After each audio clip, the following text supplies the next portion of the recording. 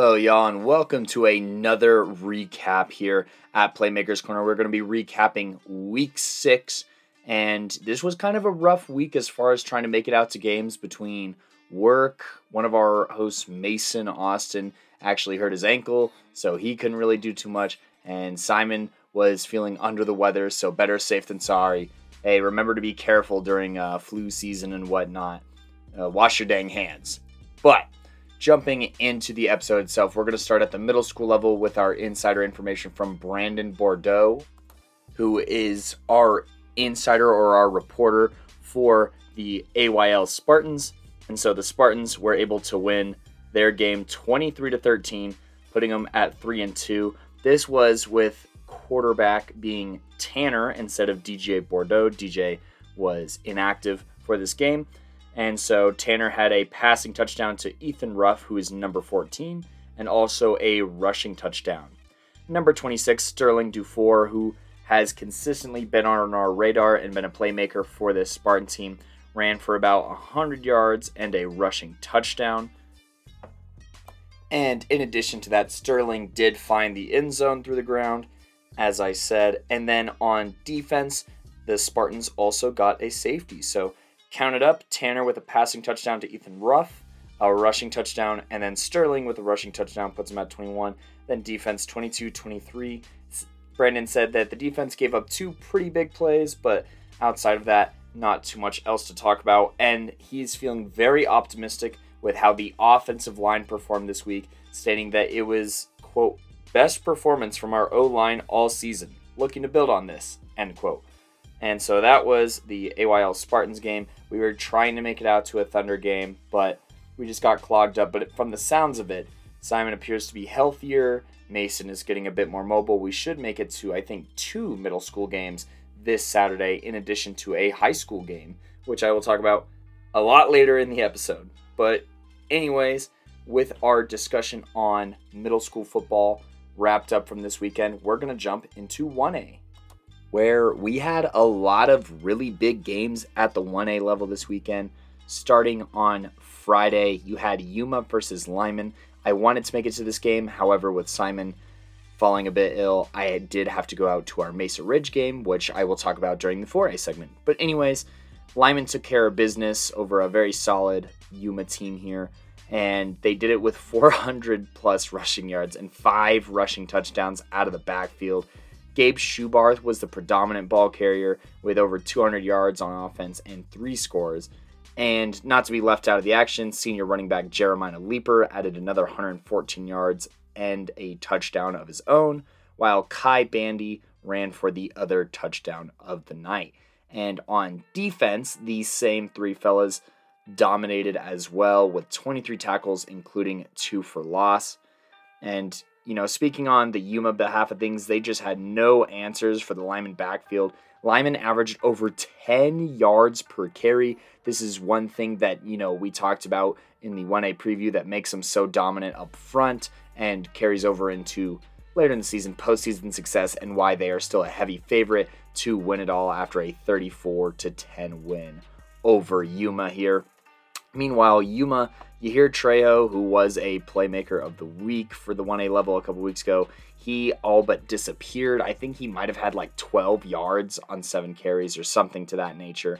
And it was kind of all on Clay Robinson's shoulders, who led with 70 yards, and he threw the only score that Yuma had of the night to Kevin Hermancio.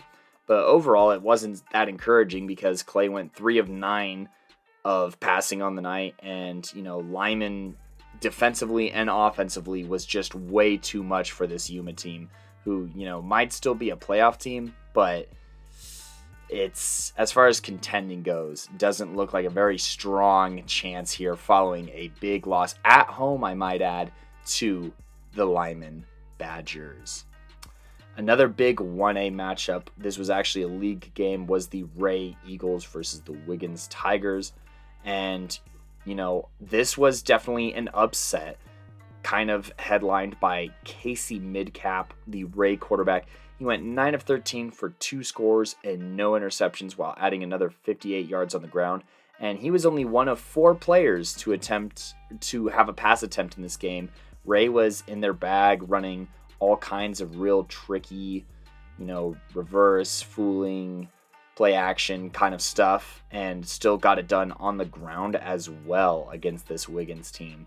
So Ray brought their entire playbook here, and it ended up working out for him, as they pulled a win out from Wiggins. And, I think this was a great win for this Ray team heading into the rest of league play against arguably, one of the top 5 teams in the state at the 1A level. This was huge. And, they were tricky. Rice Peterson, he's typically a wide receiver, but he threw a 5-yard touchdown pass to Camden Riggleman. And, they were calling all kinds of these trick plays like fake bad snap, runs and all kinds of stuff like that. And the defense of Ray also stepped up big time. You had Riggleman, who had a pass breakup, Jaden Dodsworth, Chris Arumbula, all breaking up passes. Then you also had Bryant Schuenthal and Tell Wade that were forcing pressure, getting hurries, and making plays in the backfield. Overall, this defense did a lot to stifle and slow down Cole Kerr, but none were quite as successful as Brady Collins. He had 11 tackles, 3.5 for loss, and 2 sacks on Friday night to slow down Cole Kerr, who did not have a passing touchdown through the air and only had 1 touchdown with his legs. I wouldn't say it was a bad night. He still had 96 yards through the air and 128 yards on the ground, but it was not like this Wiggins offense to be held to only 1 touchdown against Ray, who, had some great play from their linebackers, got good pressure, filled holes very fast, got a solid performance out of their secondary, and overall, did a lot of the same kind of ball control offense on, you know what I'm saying, on the offensive side of the ball. They were able to hold on to the ball, and the Wiggins defense didn't really have a whole lot of answers either, outside of the Ibrahim brothers of Mohammed and Lath, who had 25 tackles, but, combined between the two. But still kept Wiggins guessing all night. And, Ray, I'm gotta be honest, I'm really surprised, and I'm keeping my eye on them heading into the rest of this season, where they're starting to feel themselves at their home stadium and, trying to make a run at this league. So congrats to Ray for, pulling off that win against a huge 1A program in Wiggins, who formerly looked untouchable. Continuing on this Friday night that was super busy on the 1A level, you had the Burlington Cougars and the Holyoke Dragons. And Holyoke, they went crazy in the secondary, forcing 4 interceptions on the Burlington offense, with Cade Killen, Miles Sprague, Carlos Legarreta, and Wyatt Sprague all getting interceptions. And that wasn't all that you heard from the Sprague brothers that night, as Miles ripped off a massive touchdown run, and Wyatt also found the end zone through the air. Just checking in on our Holyoke Dragons, I think they won this game 34-10. No, wait, it was 34-12 that this Holyoke team won by. But the biggest game of this night, I would say, at least one of the most enticing and exciting ones, this took place in North Fork, their home stadium, and they hosted Buena Vista. And believe it or not, despite the electric offenses that both of these teams have, it was 0-0 through the entire first half. So both the defense were playing lights out in the first half of this game. And, it started with North Fork getting it going to jump out to a 14-0 lead in the third quarter for this North Fork team, before Buena Vista rallied and scored 20 unanswered points to make this game interesting in the fourth quarter, being up 20-14. And that's when Blaine Peebles from North Fork made one of the most massive plays probably in the entire North Fork season by taking a kickoff 95 yards to the house with 4 minutes to go in the game. And so that was pretty indicative of how this night went for North Fork. Two of their 3 scores were massive plays, one being a 77-yard touchdown run and the other one being this 95-yard kickoff return for 2 of their 3 scores. And, both defenses came to play. In that first half, you had 7 tackles for loss, an interception, and pressure on Hayden Camp throughout the entire night, most notably through Carter Neff, who's a senior, and Drayden Taylor, who had 14 and 11 tackles, respectively, and 2 tackles for loss apiece. So, the North Fork offense with big plays and a consistent enough run game, as well as, special teams making some huge plays, they had a good formula for winning this football game, a very close football game against Buena Vista. However, Buena Vista has Hayden Camp, and he lives for these moments. So with 4 minutes left in the game, Hayden Camp gets another chance to score, and 4 minutes, we hear this said about certain quarterbacks all the time, you can't give them that much time, and North Fork, unfortunately, due to having just a massive play, did, and Hayden Camp drives Buena Vista down the field and finds the number 1 athlete and pass catcher on this Buena Vista squad in Tucker Storms for a 13-yard touchdown to make it 26-21 before he takes in the 2-point conversion himself, that is Hayden Camp, to make this game 28-21, and that was the final score. They scored with not a whole lot of time left on the clock and, put themselves up by the normal margin of 7. This was a great game by both teams, and I'd love to see these teams replay in the playoffs. And man, Buena Vista for the second straight week waits until the very end of the game to make a game-winning drive and sweep a win out from underneath their opponent. This is part of what makes them so dangerous, I think, is just that they are used to the big moment. They are used to the pressure, and I think that this is going to be super helpful coming down the stretch, and especially in the playoffs, that they know that, they only need 4 minutes to win a football game. They only need 2 minutes to win a football game. And so, that gets me very excited for the playoffs, and I don't think that this is a bad loss for North Fork. It's their first loss of the season. Buena Vista remains undefeated and keeps clawing and scratching for a high seed come these playoffs. Jumping into Saturday, there was only one really notable game on this 1A level that I'm going to talk about, and that is going to be Strasburg versus the Highland Huskies. And, Strasburg gets its second dub in a row with Thomas Devlin, Talon Hall, and Zach Marrero all rushing for touchdowns in this game. And then on the defensive side of the ball, Wilson Ames was dominant with 2 sacks, 3 tackles for loss, and 10 total tackles, and ultimately just made Sam Hisendale's life for Highland miserable. Sam was struggling all game. He was like 13 for 30, definitely sub 50% completion percentage. Highland couldn't move the ball through the ground either, and they didn't even get to 2 yards per carry on the day. And, Sam had to scramble around and definitely whip something up to wiggle into the end zone for their only score of the day. And other than that, the only other somewhat bright spot was Jean-Luc Barley. He caught 5 passes for 76 yards, but they just did not hold up their end of the bargain on the offensive side of the ball, and they lose to Strasburg, like 19-6 or 21-6 or 7, something like that. 3 scores to 1. That's just how it was for them this day, and it was a real shame because Caleb Polk had kind of a monster game with a sack, 2 hurries, and there are 3 other guys with double-digit tackles, but ultimately Strasburg just overwhelmed this Highland team in basically every facet of the game and walked away with their second consecutive dub and is looking to carry this momentum kind of as far as it'll take them through the rest of the season, see if they can sneak into the playoffs, and then at that point, you potentially have Landon Martin ready to go for the playoffs for this Strasburg team. But once again, that does it for the 1A level. And that allows me to jump into some of the notable games on the 2A level. On Thursday, you had kind of a pretty big league game in the 2A Patriot League between University and Severance. And, the final box score was 34-13, Severance coming out with a win. But up until half, this game was only 14-7.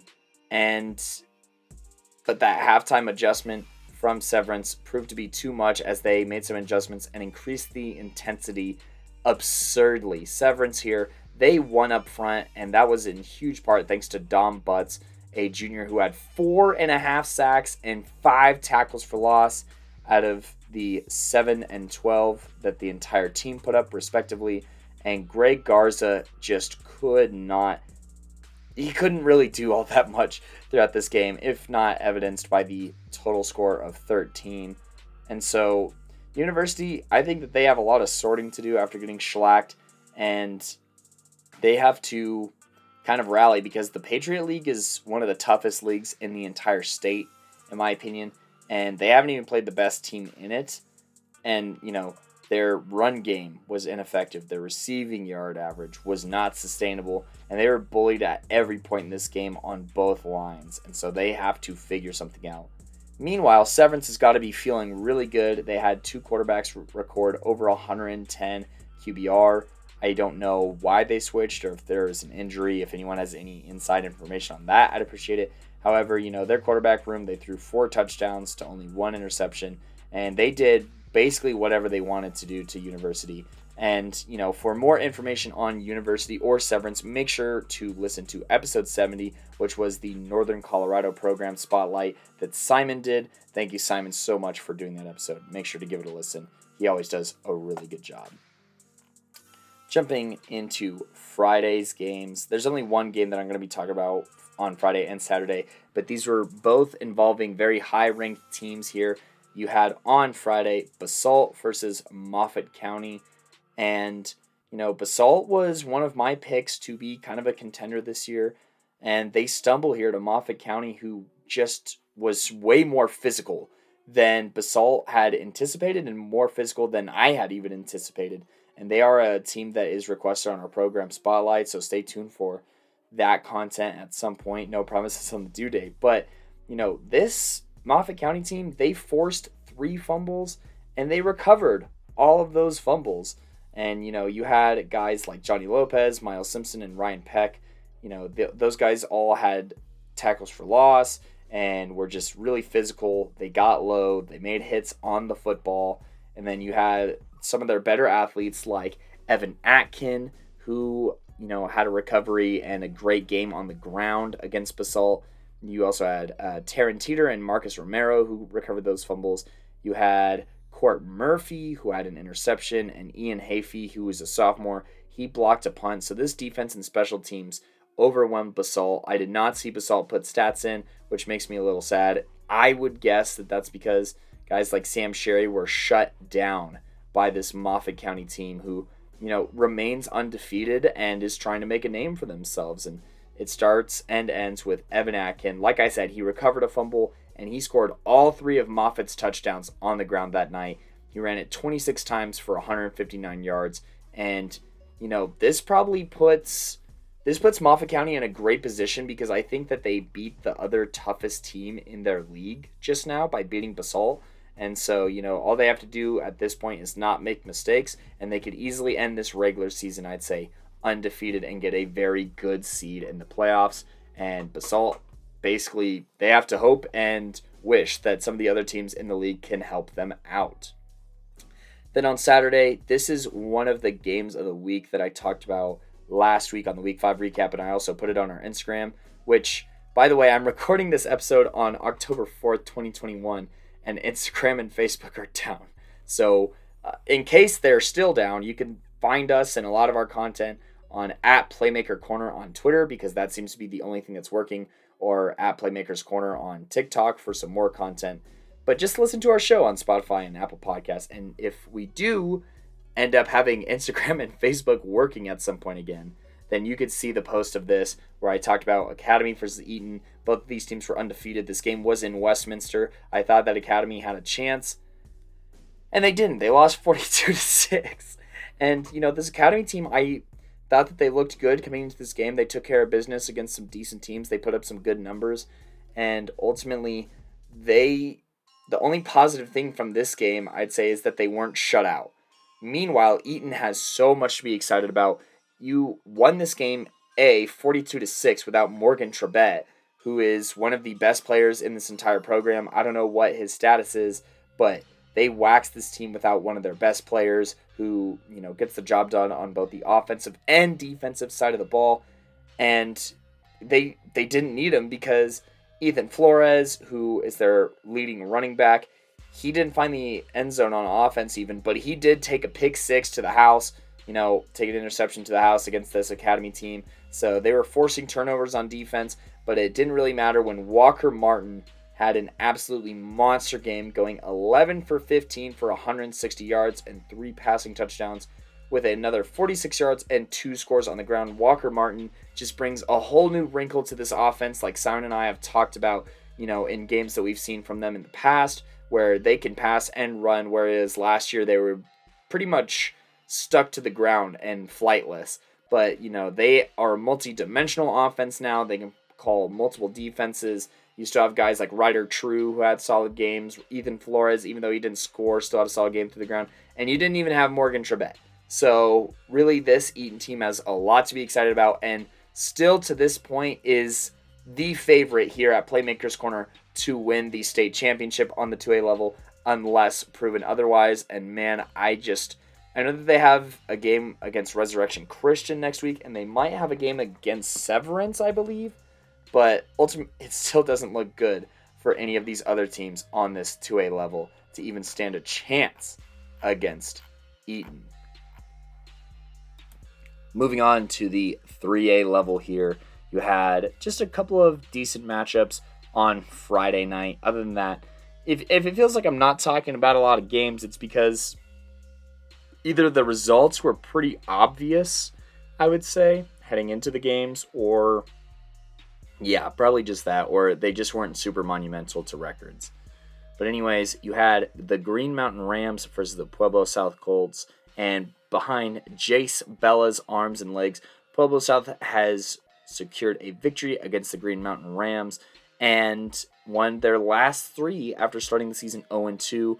Heading into league play, this is a very good look for them, and this is a very strong case for them to make a playoff push heading down the stretch of the season here. And they're able to do that as Jace ran for 99 yards and 2 scores while finding Ray Aragon for his 1 passing score of the night. And, they were up 20-7 heading into the 4th quarter here. And Green Mountain would not give up. They actually rallied for 2 touchdowns here. And, they can thank Anthony DeGrazia, who had 2 rushing scores, and Dom Sanchez, who actually led the team with 101 rushing yards. And in addition to that, sophomore Max Choboyan found the end zone on a long 61-yard receiving touchdown. So Green Mountain, they rallied really hard behind a couple of very key players who either moved the chains or found the end zone. And, if it wasn't for a field goal in the 4th quarter from Pueblo South, Green Mountain probably would have won this game. But, Pueblo South, they're able to finish what they started, not blow a 20-7 lead, and they win this game 23-21 over Green Mountain. And I believe this was a league game for them, potentially. If not, it's still a good win to have, and they are now 3-2 after losing their first 2 games to Holy Family and Discovery Canyon, setting them on track as long as Jace Bella remains healthy, and I knock on wood because I don't want to jinx him, but as long as he remains healthy, this Pueblo South team is a lot different than they are without Jace Bella. In other news, you had Evergreen versus George Washington High School. And Evergreen here, I just wanted to talk about them a little bit on this episode because, well, they have shown up this season after Simon and I initially wrote them off because, Griffin Loritano and Noah Wagner and Carter Casson all graduated. We all thought that this team was going to take a significant step back. However, here they are at 5-0 after beating George Washington High School 41-23, and it seems like, the new guys are filling in pretty well. You have Tommy Paholski, who went 23 of 39 for 284 yards and 2 scores, and also finding the end zone on a rushing touchdown. He completed passes to 8 different receivers. I love this Evergreen offense and how it's one of the more complex offenses in all of Colorado football, and Tommy is probably loving it too, having thrown for 11 touchdowns this season to only 2 interceptions. Then you had Kyle Solowetz. He did a great job on the defensive side of the ball. He had 2 interceptions himself against this George Washington team who does like to air it out quite a bit. So shout out to him for being the stud on the defensive side of the ball. But mostly I want to point out that Gabe Zimmerer, he ran for over 100 yards the 4th time this season, and he found the end zone as well for his 10th rushing touchdown this season. Overall, they are very balanced at the quarterback and running back position, and they also have a lot of playmakers at wideout who seem to have finally figured out how to catch the ball, which is something that, Griffin definitely struggled with last year, was, those receivers able to cradle it all the way in. But they have a massive game against Lutheran High School, who is also undefeated this next week, and that'll be a real test to see how battle ready these two players, or all these younger players, are.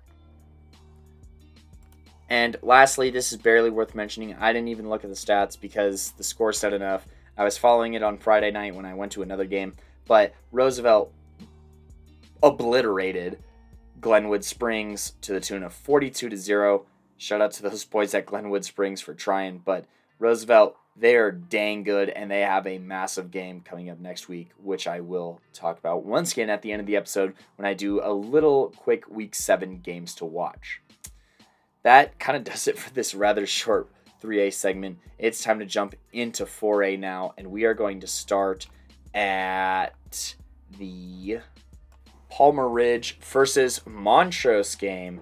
And gosh, programs need to upload their stats onto Max Preps. Holy cow, it's literally not that hard. But anyways, the only stats I could find on this game was Palmer Ridge's. But Montrose, they beat Palmer Ridge in their own house, and they did it behind a solid defense and a, power T motion running offense, which is kind of disappointing.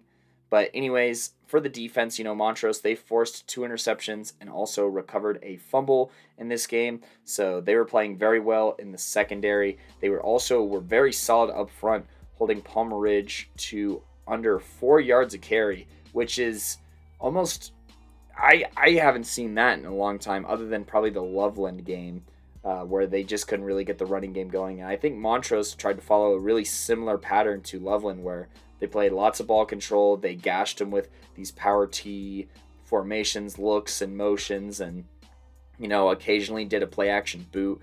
I do not like this Montrose offense. I don't think that they're a contender on this 4A level after seeing what their offense is necessarily. But it is good to remain undefeated, and, they have a consistent run game and a stout defense that, overwhelmed this Palmer Ridge defense, or offense and defense, I'd say, on both sides of the ball. This game does not seem to be, after watching some highlights, as close as the score indicates, 28-21, but Montrose felt very in control. They were running for like 8 yards at a time from the highlights I could see, and yeah, it felt like Montrose was in control for a lot of this game behind, just the power T working basically every single play, and between, a defense that forced a lot of turnovers. In other 4A news, you had Broomfield versus Windsor, and speaking of defense, Broomfield rode an incredible performance from their defense to their second win of the season. This included a 13 solo, 17 total tackle performance from Charlie Nevin on the Broomfield side of the ball. Then you also had Bode Hogan, who had 13 total tackles, 9 of which were solo from this game. And Tristan Caudill, who recorded a safety for this Broomfield team. Now, overall, this Broomfield won this game, and that's what matters. And hopefully, their offense and their defense get clicking at the same time here. Their offense wasn't as explosive as one may have hoped, I'd say, against a Windsor team that is now reeling. We talk about it. Windsor is one of those teams that's always going to play you tough, and Broomfield came out and, played tougher than Windsor, So I think that's a huge testament for this Broomfield team. And, I think that it's going to be exciting watching the Broomfield offense down the stretch here, where, you had 5 different people who had 4+ carries in this game. And, you got to wonder if this different rushing attack or, this more balanced approach might yield better results for Cola Crew heading down the stretch of this league play. As for the Windsor side, got to give some respect give some credit where credit is due. Zach Bleck, who, is a defender for Windsor. He had 3 pass breakups for this game, and, I'd say is a huge reason that Broomfield did not score a touchdown through the air this game. And then you also had to tip your hat. I tip my hat to Dax Polka. He had 25 carries for 115 yards and Windsor's only touchdown of the night. Windsor, I think that they're SOL. If you don't know what that means, then look it up because I can't explain it on the air. But, I think that their season is more than on life support here. And Broomfield gets a must win before heading into an even tougher little stretch of the season here. Moving from, northern Colorado down to southern Colorado, you had Pine Creek versus Legend. And this was a game that was super exciting, super back and forth, and went down literally into the last minute of this game. But let's just jump into the order of events here. Legend, they jumped out to a 14-0 lead behind a potent running game and an efficient performance from their quarterback. But then JoJo Roy, the quarterback for Pine Creek and one of the top quarterbacks of this senior class, he found Braden Kramer for a 70-yard touchdown to make it a one-score game once again. However, Legend responds and scores, and so with 6 minutes to go in the second quarter, Gavin Wetzel gets open and catches a touchdown to make it 12-20. And, you have Bryce Vaz for Legend doing what he always does, and that's be a playmaker and, rip off a big play. He gets a 60-yard run to put Legend up 26-13. And Pine Creek, they get the ball back with not that much left in the half and drive straight down and get a field goal just before the half ends to make it 26-16 heading into the half. Then you have the playmaker once again, JoJo Roy. He found the end zone with his legs this time and made it a 26-23 game here in the third quarter. And that's where the scoring would stop. Both these defenses stepped up here in the fourth quarter and forced the opposing team to have a turnover on downs. But this Legend defense went the extra mile, and they halted Pine Creek's undefeated season.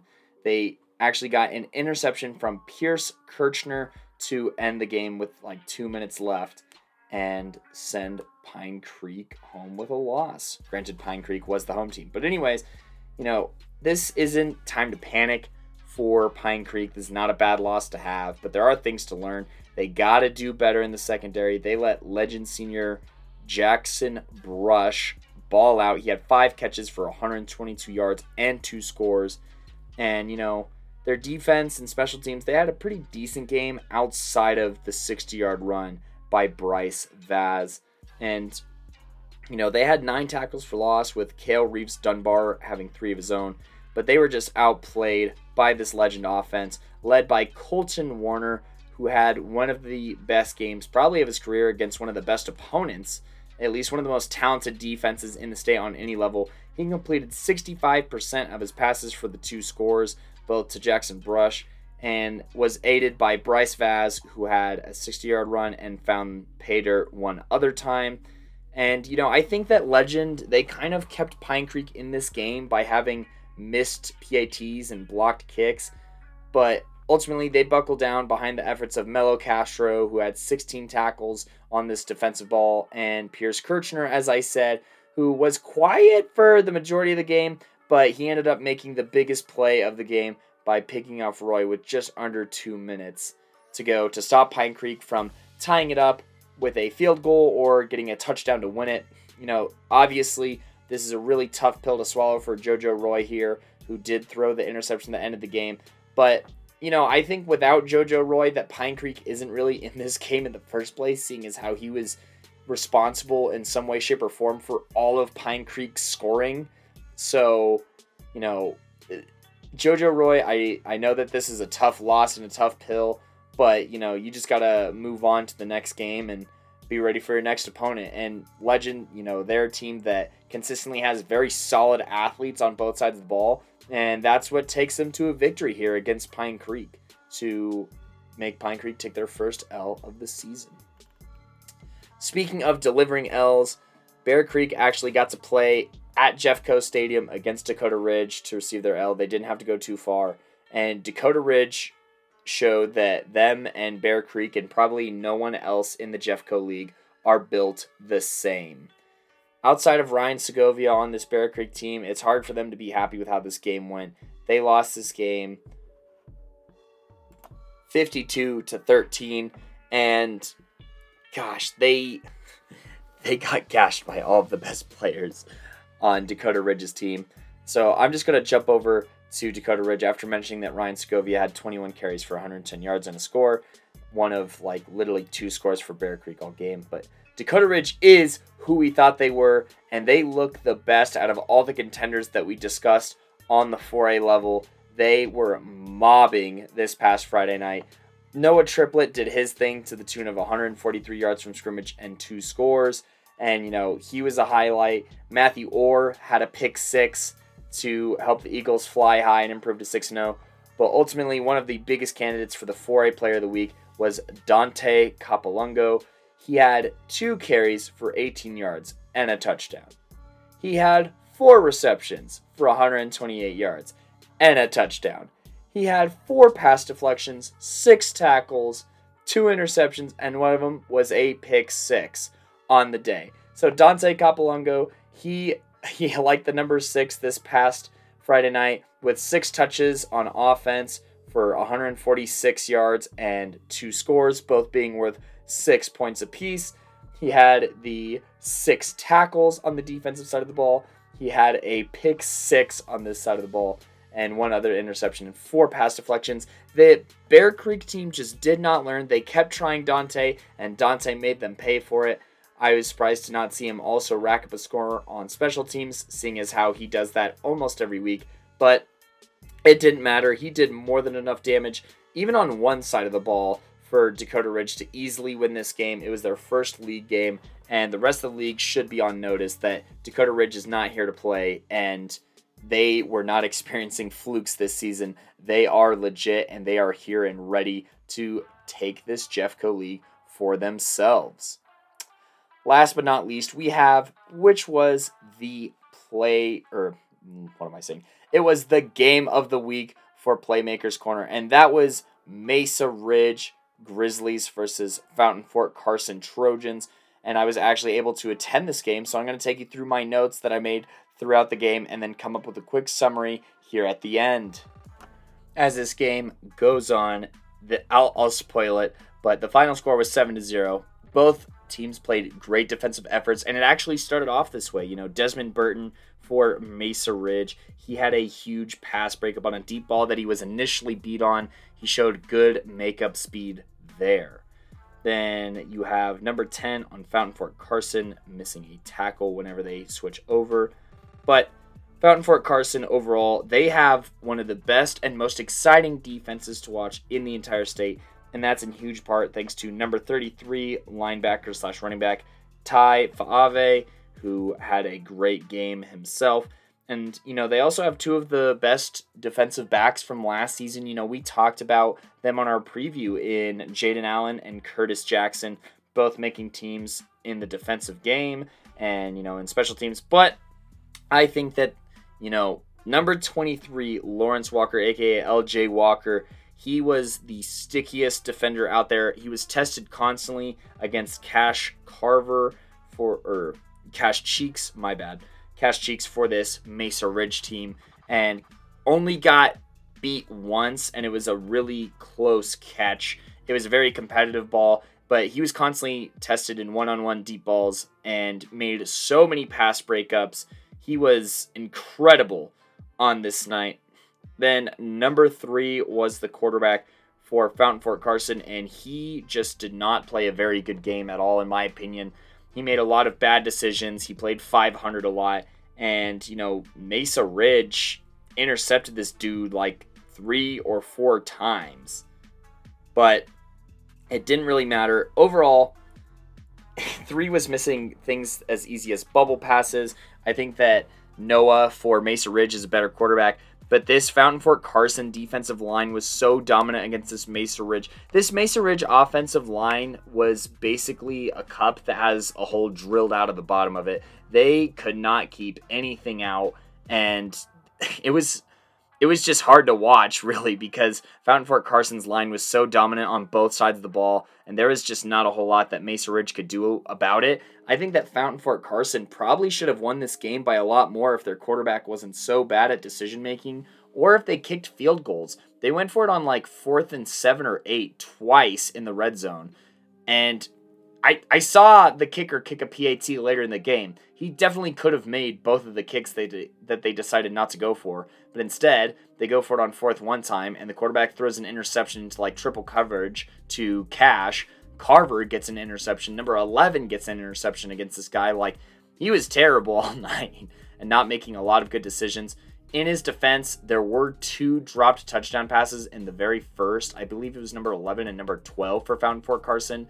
They were really sorry. So nobody on the Fountain Fort Carson team themselves actually wanted to do well through the passing game. However, number 21 played very well and number 33, both out of the backfield. They actually got a touchdown once they ran a wildcat formation with both of those guys potentially getting the ball. And, that was the creme de la creme of the night. Ultimately, I think that 33 was probably the player of the game. He was everywhere on the defensive side of the ball. And I think that the biggest play for Mesa Ridge of the night happened when he wasn't on the field. So there's that. And also, I'm going to take a quick moment to call out some of the Mesa Ridge parents who were happy about Ty being hurt. There's no room for that in high school sports. And if that's going to be your attitude and you're going to be toxic, just stay home. You should not be rooting for these literal children to be getting hurt. So shame on you. You know who you are over there at Mesa Ridge. And honestly, screw you. That's how I feel about that. But anyways, it didn't matter. Mesa Ridge still lost this game. And I'm pretty glad that they did after their fans were being so toxic. So take that L on the way out on your home turf against Fountain Fort Carson. A team that probably could have beat you or should have beat you 28-0. But luckily, the ineptitude of their quarterback kept you in the game. Overall, Fountain Fort Carson, I feel bad that this defense is a contending level defense, but their offense will just not be enough for them to contend on the 4A level, in my opinion. And Mesa Ridge is in a pretty tough spot now, falling down to 500 on the season. So that's what happened at the Mesa Ridge versus Fountain Fort Carson game. Overall, I was really glad to go out and see it. You also had 9 News and Fox News out there covering the game. It was a pretty big game in the community, but Fountain Fort Carson leaves with a 7-0 win. Last but not least, we will be talking 5A football. And it started on Thursday night in the pouring rain, or at least after a major rainstorm at parts, with Rock Canyon versus Thunder Ridge. This was a very sloppy game through the ground for both these teams, who combined for 5 turnovers. Like I said, it was raining pretty hard, either during the game or earlier in the day. And, the scoring went back and forth until Thunder Ridge managed to score a touchdown with 5 minutes to go in the third, and they would not lose the lead for the rest of the night. However, I want to mention that Rock Canyon got PATs blocked and failed 2-point conversions all night. They did not convert a single point after touchdown.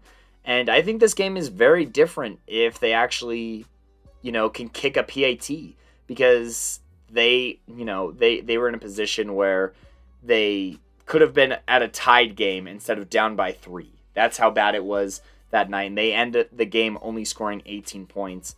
And part of that comes with the Thunder Ridge defense. They actually helped Thunder Ridge win the turnover battle, and also forcing a turnover on downs in the fourth quarter that allowed the offense to get the ball and make it a 2-possession game, putting them up by, I believe it was 9 points against Rock Canyon.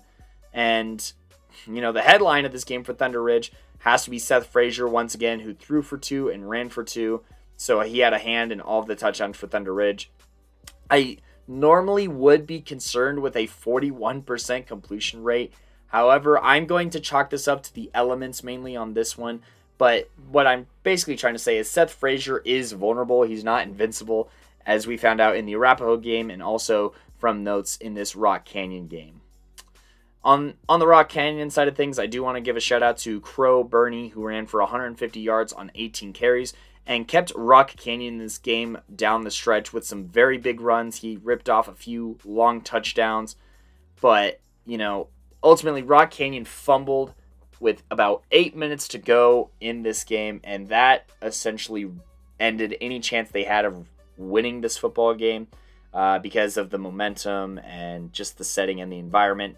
So Rock Canyon drops another game. Meanwhile, Thunder Ridge moves on to 5-1, and that is a win for league play as they look to win this league potentially.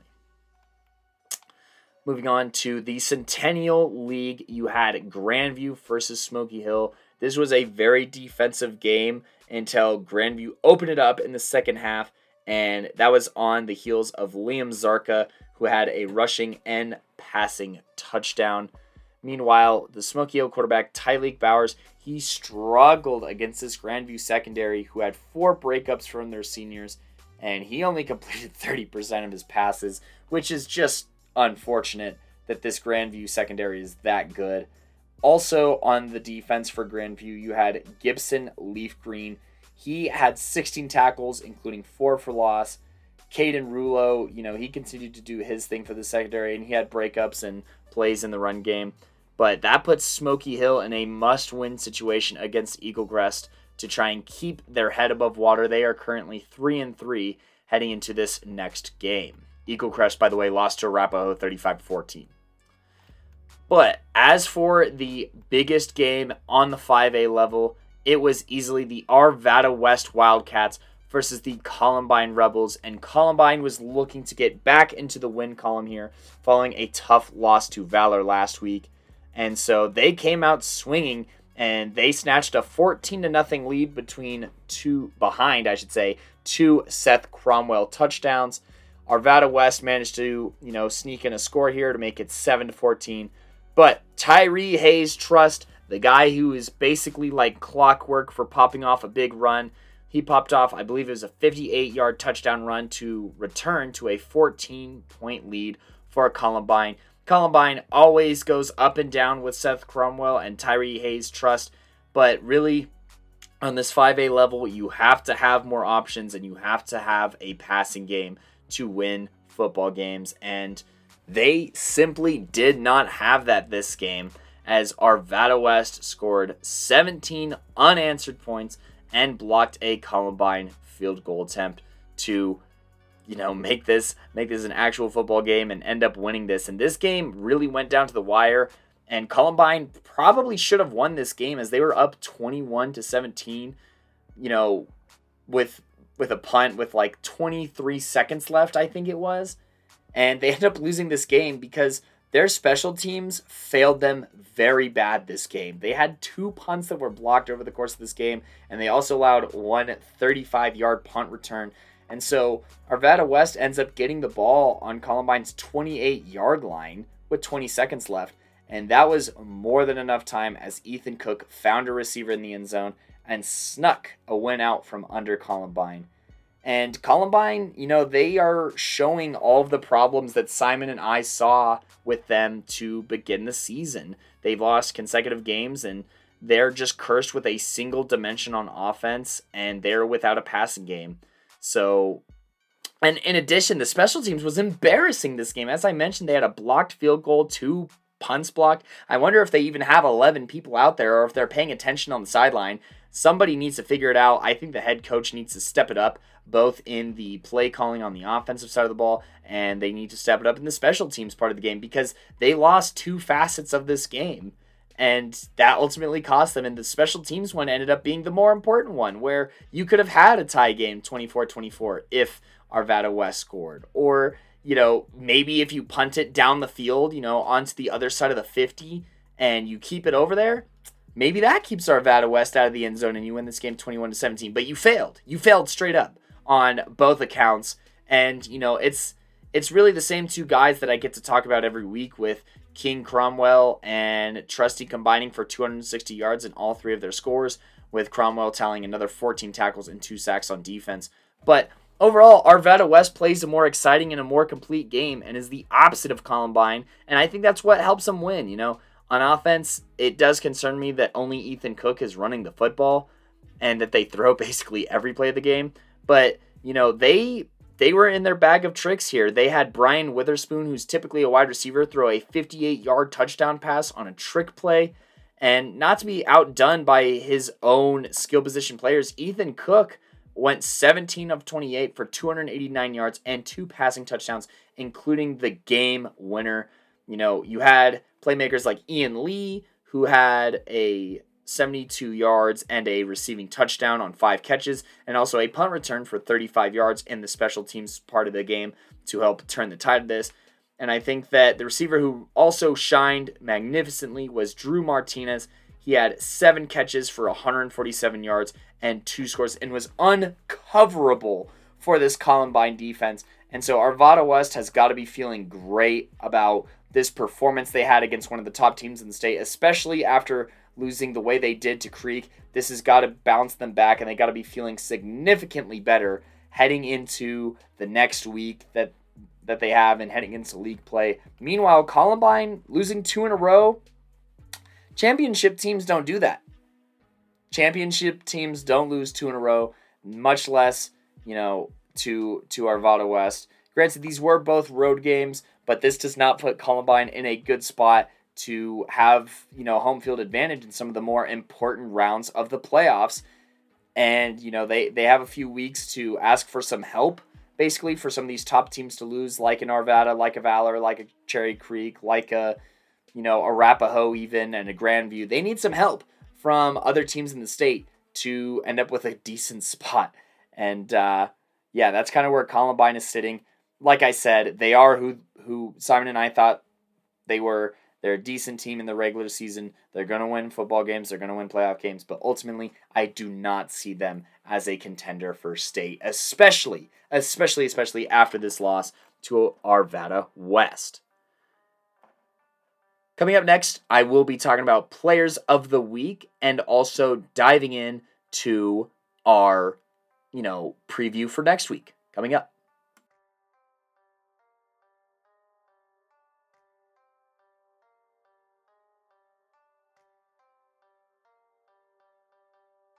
Hi, y'all, and welcome back to the Playmakers Corner podcast. I'm your host, Cody Stoffer, and we are about to go through our players of the week from this past week. Starting at the 1A level, you have Brady Collins out of Ray High School. He was integral to the upset over Wiggins High School, where he recorded 11 tackles, 3.5 for loss, and 2 sacks against Cole Kerr. And so a huge shout out to Brady Collins, as well as that entire Ray Eagles team and their win against Wiggins High School. Continuing on into 2A, I am going to give the 2A Playmaker of the Week to Evan Atkin of Moffat County. Moffat did face off against an undefeated Basalt team in a big-time league game at the 2A level, and Evan not only recovered a fumble on defense and contributed there, but he scored all 3 of Moffat's touchdowns on the ground, going 26 carries for 159 yards to be arguably the toughest opponent in their entire league on 2A level. The 3A Playmaker of the Week is going to be Jace Bella out of Pueblo South in a big-time game to push Pueblo South over 500.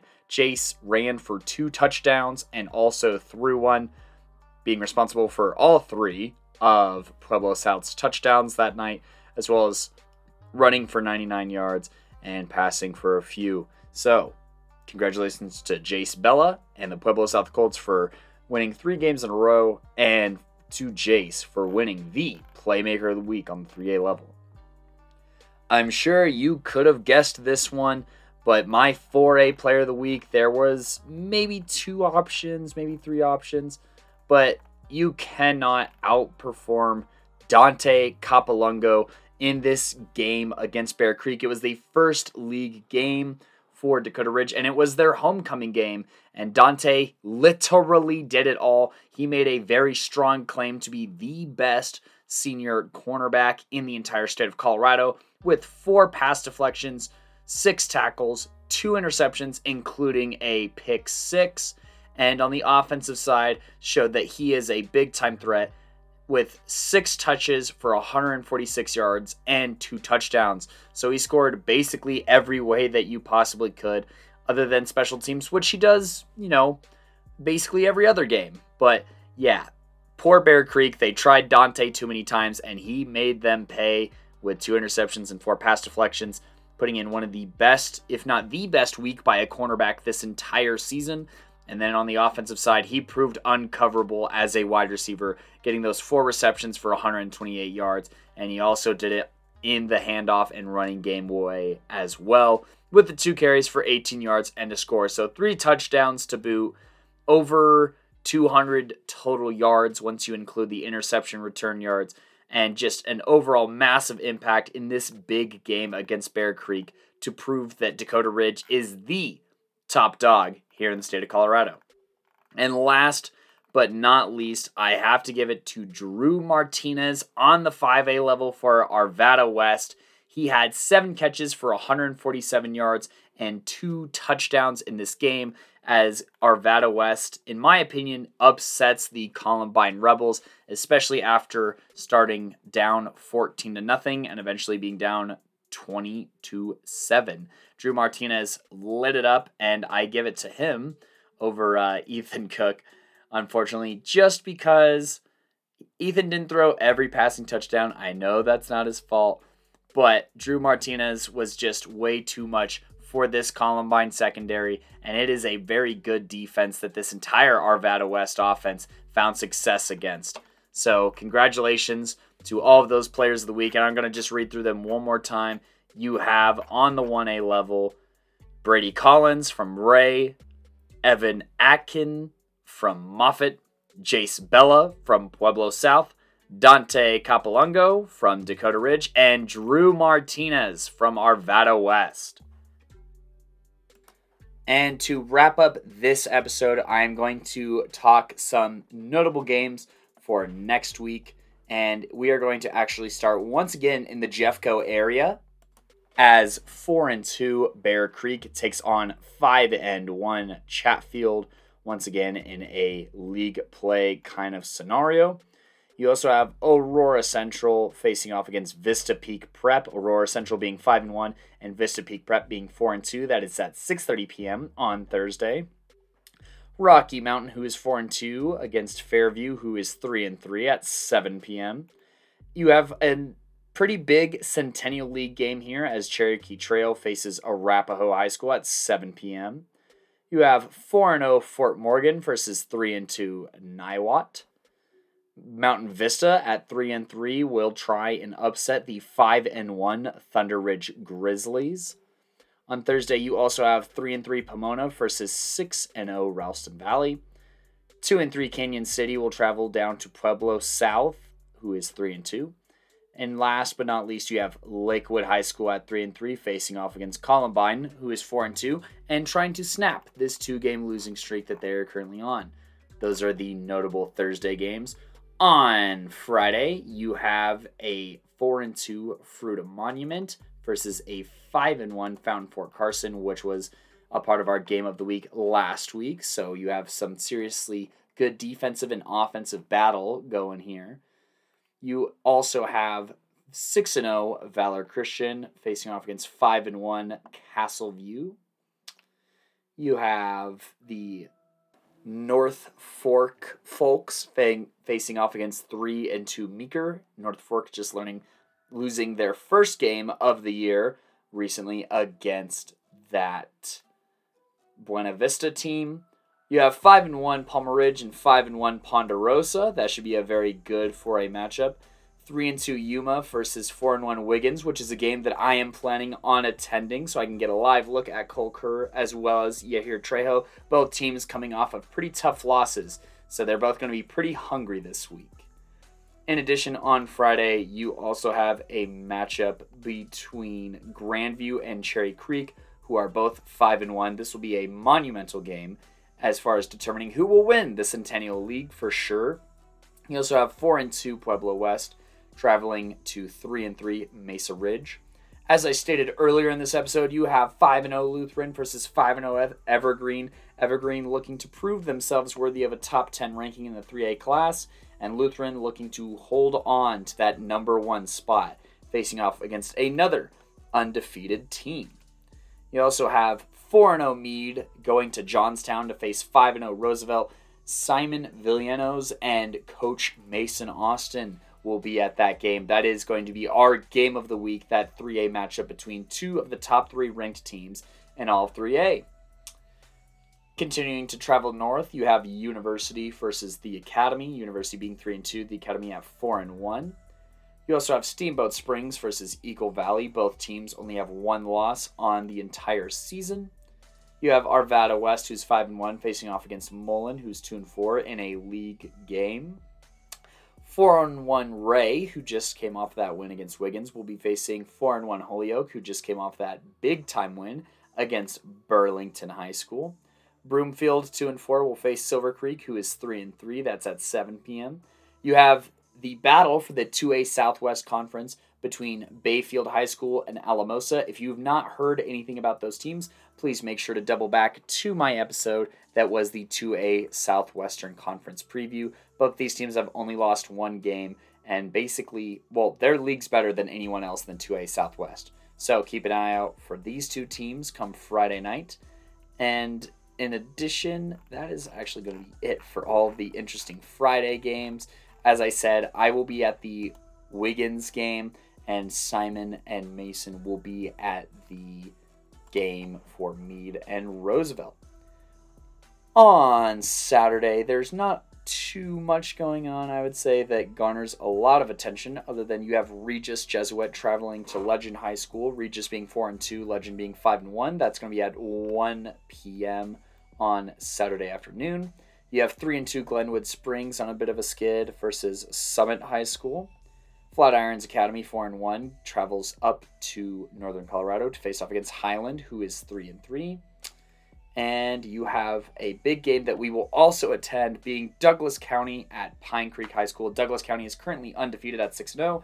Pine Creek is currently 5-1. And last but not least, you have arguably the biggest matchup of the entire Patriot League schedule, with 4-0 Resurrection Christian traveling to 5-0 Eaton to see if anyone is even capable of knocking Eaton off the pedestal that they're on.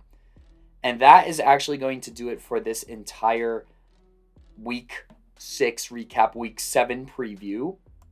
And just as a reminder, if Instagram and Facebook ever come back to life, please make sure to find us at Playmakers Corner on either of those and give us a follow there, where we will post pretty regularly content, whether it's on our timeline or whether it's on the actual page itself. We also have a Twitter at Playmaker Corner. And once again, reminder to athletes, please make a Twitter. We love tagging you in things whenever you make big plays as we do the live game updates. So please have a Twitter and make it easy to find, I guess, is a decent thing to advise. And then also be sure to find us on TikTok at Playmakers Corner. And if you see us, please feel free to introduce yourselves, as we can get your name out there and break down your film at a later time. But that will do it from Cody Stauffer here on this episode of Playmakers Corner. Peace out.